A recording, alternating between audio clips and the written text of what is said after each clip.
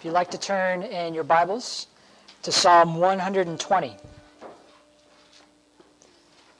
Psalm 120.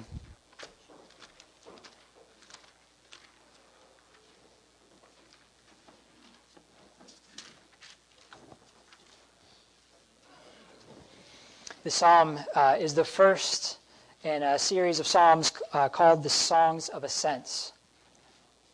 We'll talk about what that means in just a little bit. This is the word of our God. A song of ascents. In my distress, I called to the Lord, and he answered me. Deliver me, O Lord, from lying lips, from a deceitful tongue. What more shall be given to you, and what more shall be done to you, you deceitful tongue? A warrior's sharp arrows, with glowing coals of the broom tree. Woe to me that I sojourn in Meshech, that I dwell among the tents of Kedar. Too long have I had my dwelling among those who hate peace. I am for peace, but when I speak, they are for war. This ends the reading of the Lord's word to us this morning. Let's pray. Heavenly Father, as we come before your word, we ask that you would illumine it for us, that your Spirit would be with our hearts and with our minds, that you would cleanse us from distractions, that you would help us, Lord, to be able to not just focus, but also grow and appreciate your word, that you might grow our faith, you might comfort us, you might challenge us, and that you might point us to Christ. We pray all of this in his name. Amen. You may be seated.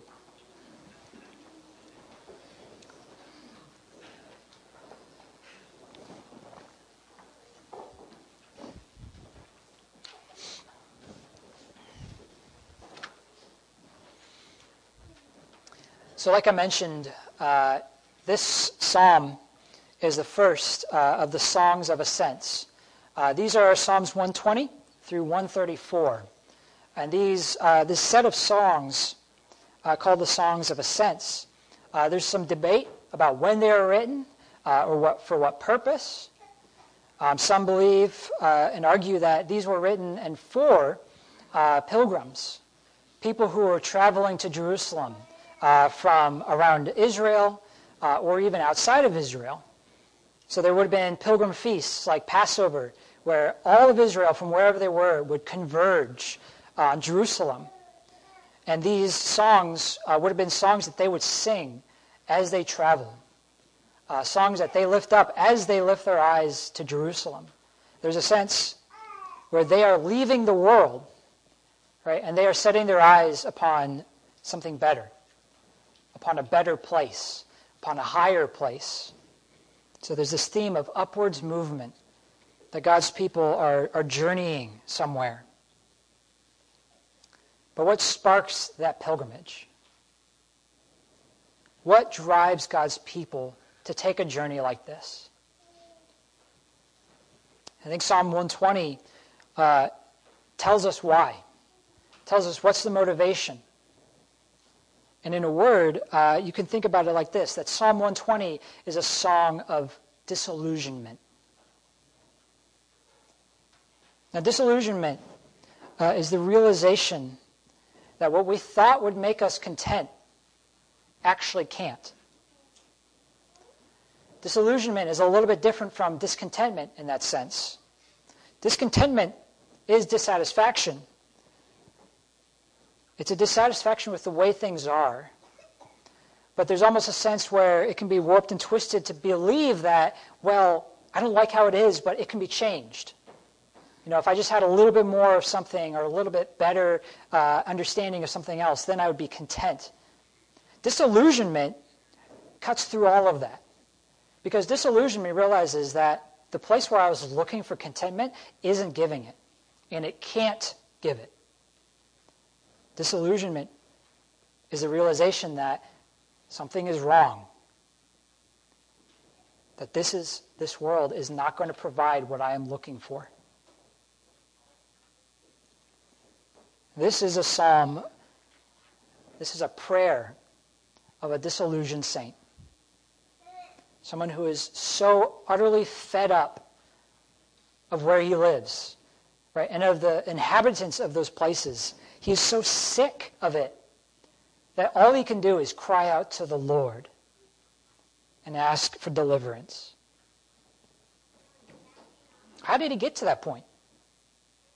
Right? How did he get to this place of disillusionment, of a deep dissatisfaction with the world? Why does he say he lives in Meshech and Kedar? Weird places that I'd never heard of until reading this psalm. And it's interesting, why did the psalmist choose these places? We're not exactly sure where they were. Some believe that Meshech was somewhere in Turkey, or it could even have been as far north as Russia. And Kedar was likely roving nomadic bands of barbarians to the south of Israel. So you kind of have these two really distant places. But what the psalmist is doing is saying, this is not a geographical problem. The problem is, I live in strange, foreign lands. I live in places that don't worship the Lord. I'm a sojourner in these places. And what this means is that this psalmist is saying, I am not at home. Instead, I am far off in Meshech, or I'm over there with Kedar, with the barbarians, right? And even still, the people that he's with, he's seeing how little he agrees with them, how little he gets along with them, right? He is fed up, he says in verse 2, with lying lips, with deceitful tongues. He lives among these people. He lives among people who hate peace, people who love war, and he hates it. Woe to me that I live in this place. Too long have I lived here. I don't want to be here.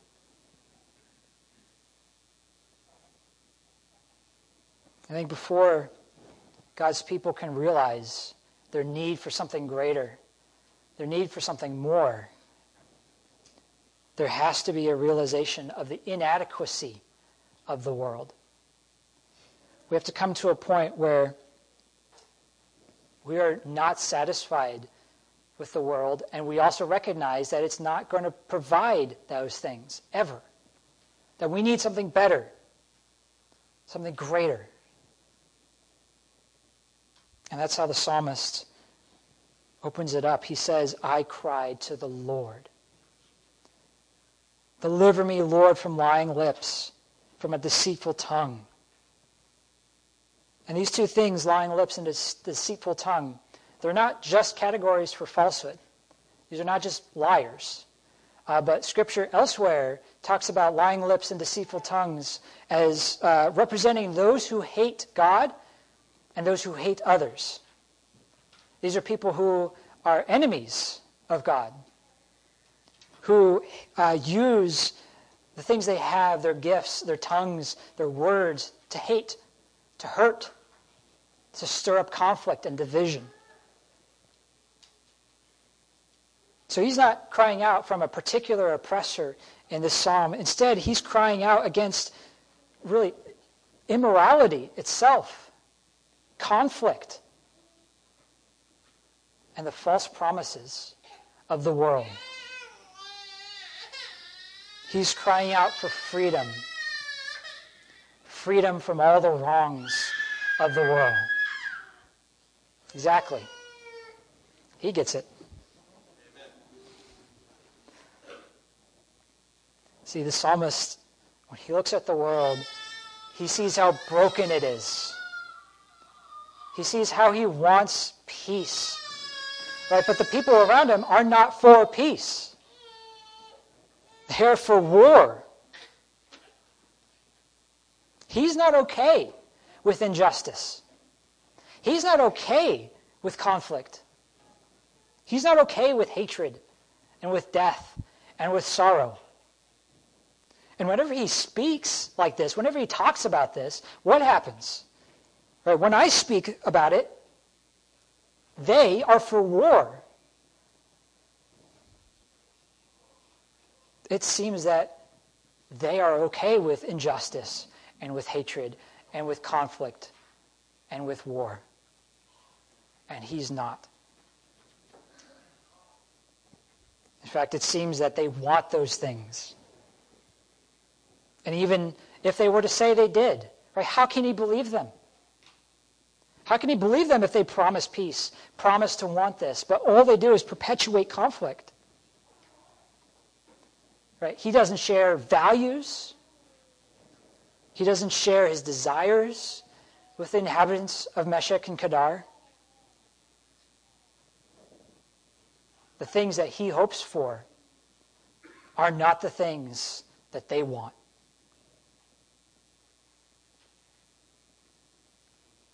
He's not at home. And I think we can relate. We can relate to the psalmist and to this feeling that the world is broken, that our relationships are not what they're meant to be, that our marriages are not peaceful all the time, that our kids don't listen to us, that the world itself, society, seems bent upon destruction. It doesn't feel like the world is getting better. It feels like the world is getting worse. And it seems even superficially, right, the world may claim to want the same things, but when we dig deeper, right, they don't want the same things. When we speak for peace, the response is anger and hatred. The psalmist's deep realization is that no matter what the world claims to want, the fruit of it is conflict and war, and ultimately it's death.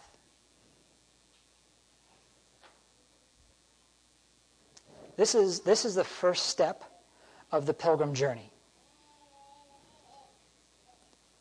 This is the step that every believer must take.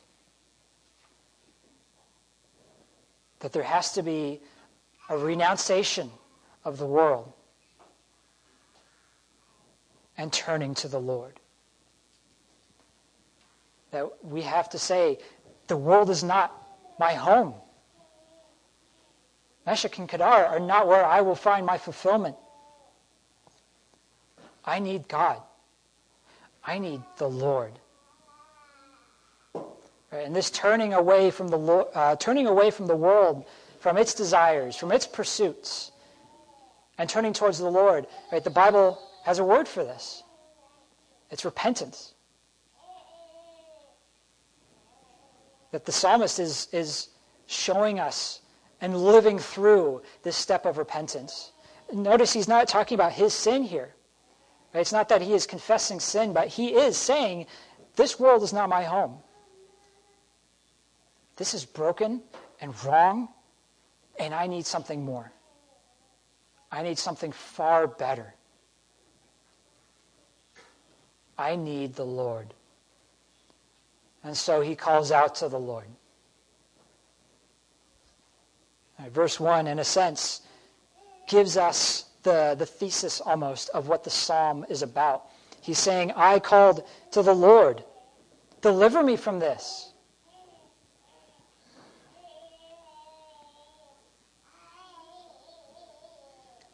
And it's interesting, right, that his repentance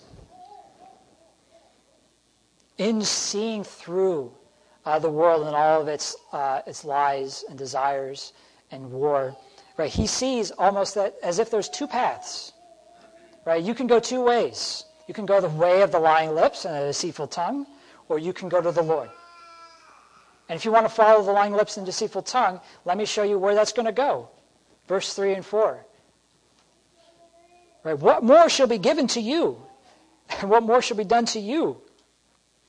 A warrior's sharp arrows with glowing coals of the broom tree. There's an irony here because elsewhere in Scripture, God compares lying lips and deceitful tongues to arrows. Right? It's as if the words spoken from this kind of attitude and this kind of person can pierce, can harm, can stir up conflict and division. And so the irony is that as they send arrows over, right, to hurt others, that is also what comes back to them. That's where that road goes. If you want to follow that path, okay, but arrows are the end of that. And then glowing coals. Right? These are the weapons of the judgment of the Lord. The Lord does not stand idly by and allow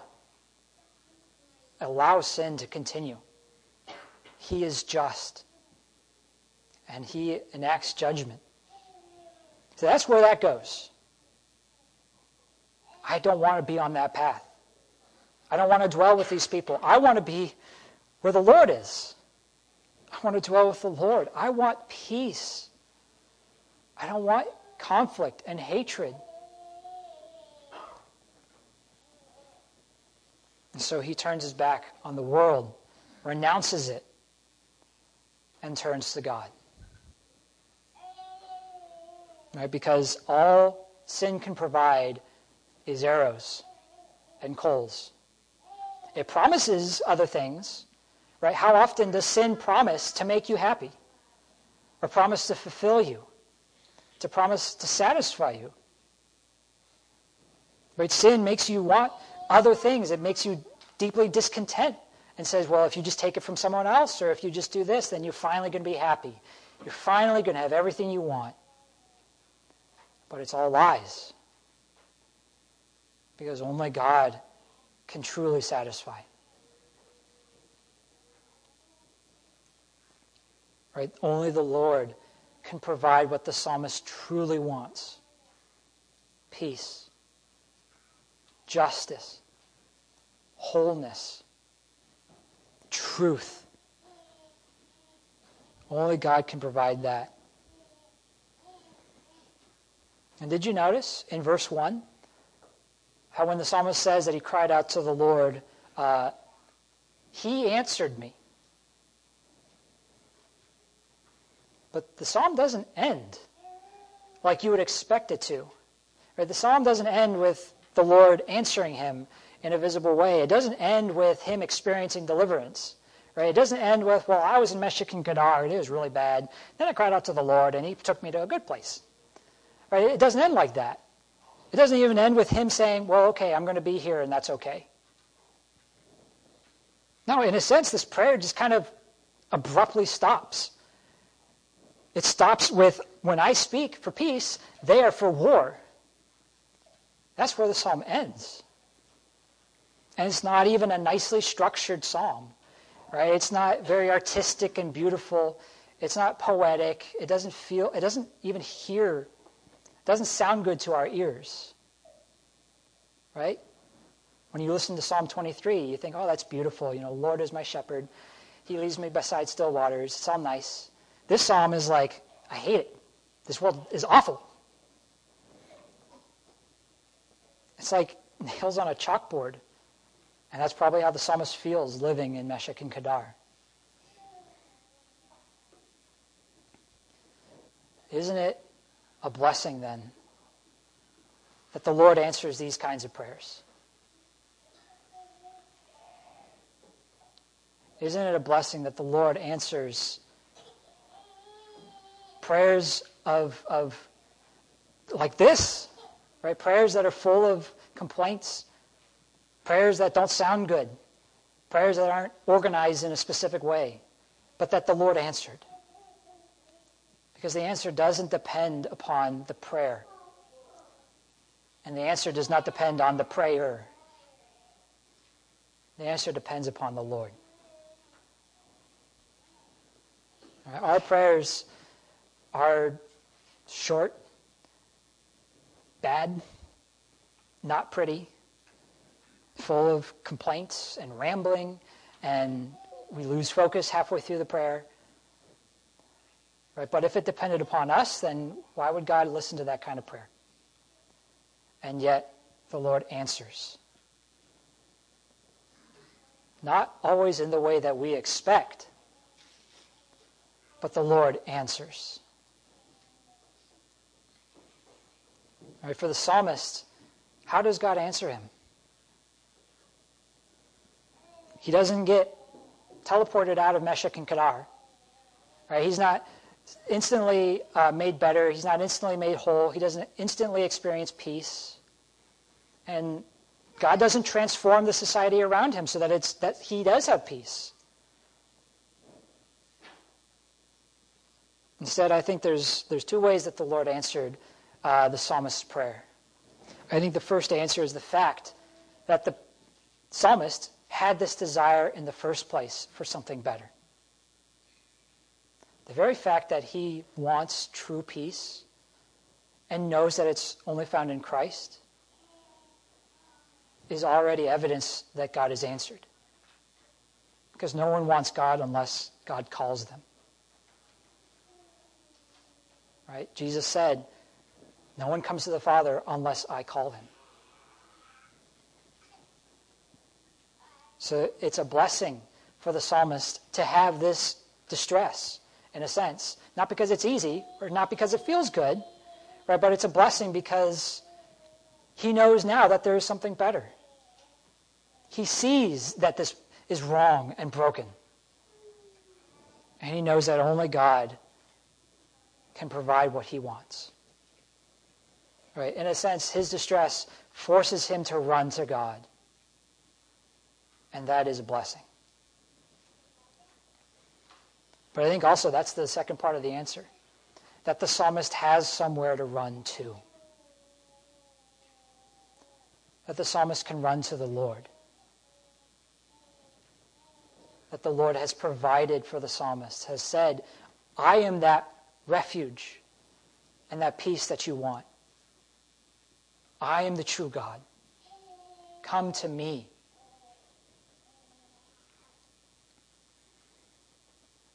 Right? It's not that God will transform Meshach and Kedar. It's not that he will bring him out of it instantly. But the Lord answers by showing the psalmist that I am what you need. I am your source of truth, of peace, of wholeness, and of purpose. That it's only in living in the presence of the Lord that the psalmist will find what he wants. Only in the kingdom of God will war be done away with. Because the kingdoms of the earth don't get that. They don't understand that. And when someone says for peace, they say, "No, we want to fight." And we see that every day, right? Because they don't understand. They don't know the Lord. But thankfully, God's people have a place. They have a kingdom ruled by the very Prince of Peace himself. Ruled by Jesus Christ.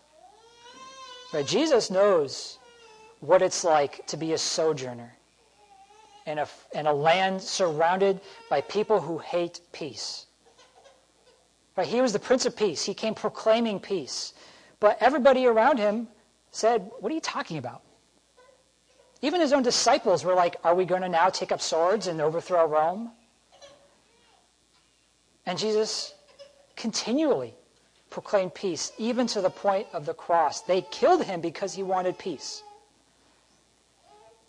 He had done nothing wrong. And yet it was the lying lips and the deceitful tongue that pinned Christ to the cross.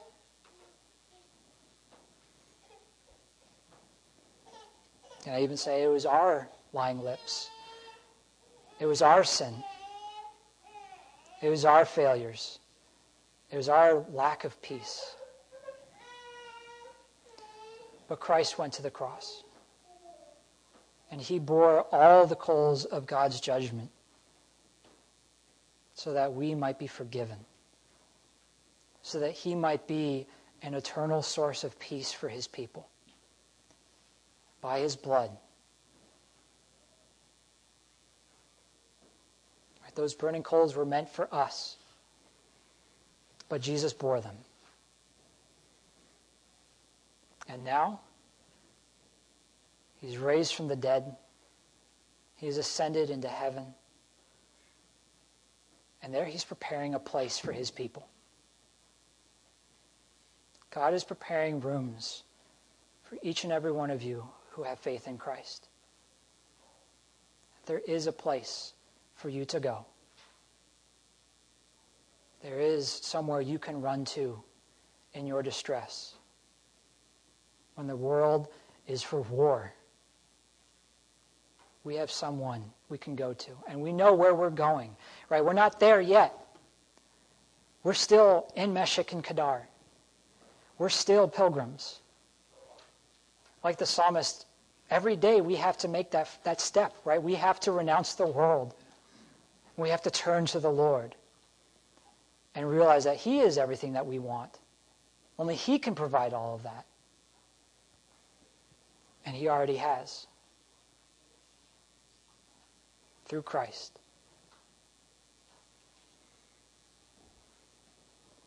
So we know where we're going. We know where this path leads.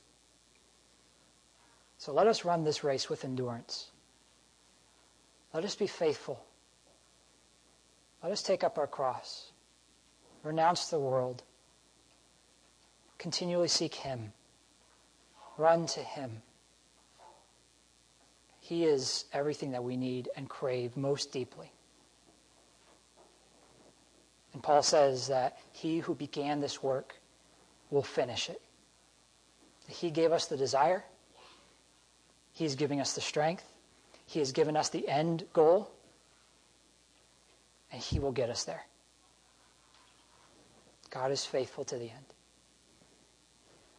Amen? Amen. Let's pray.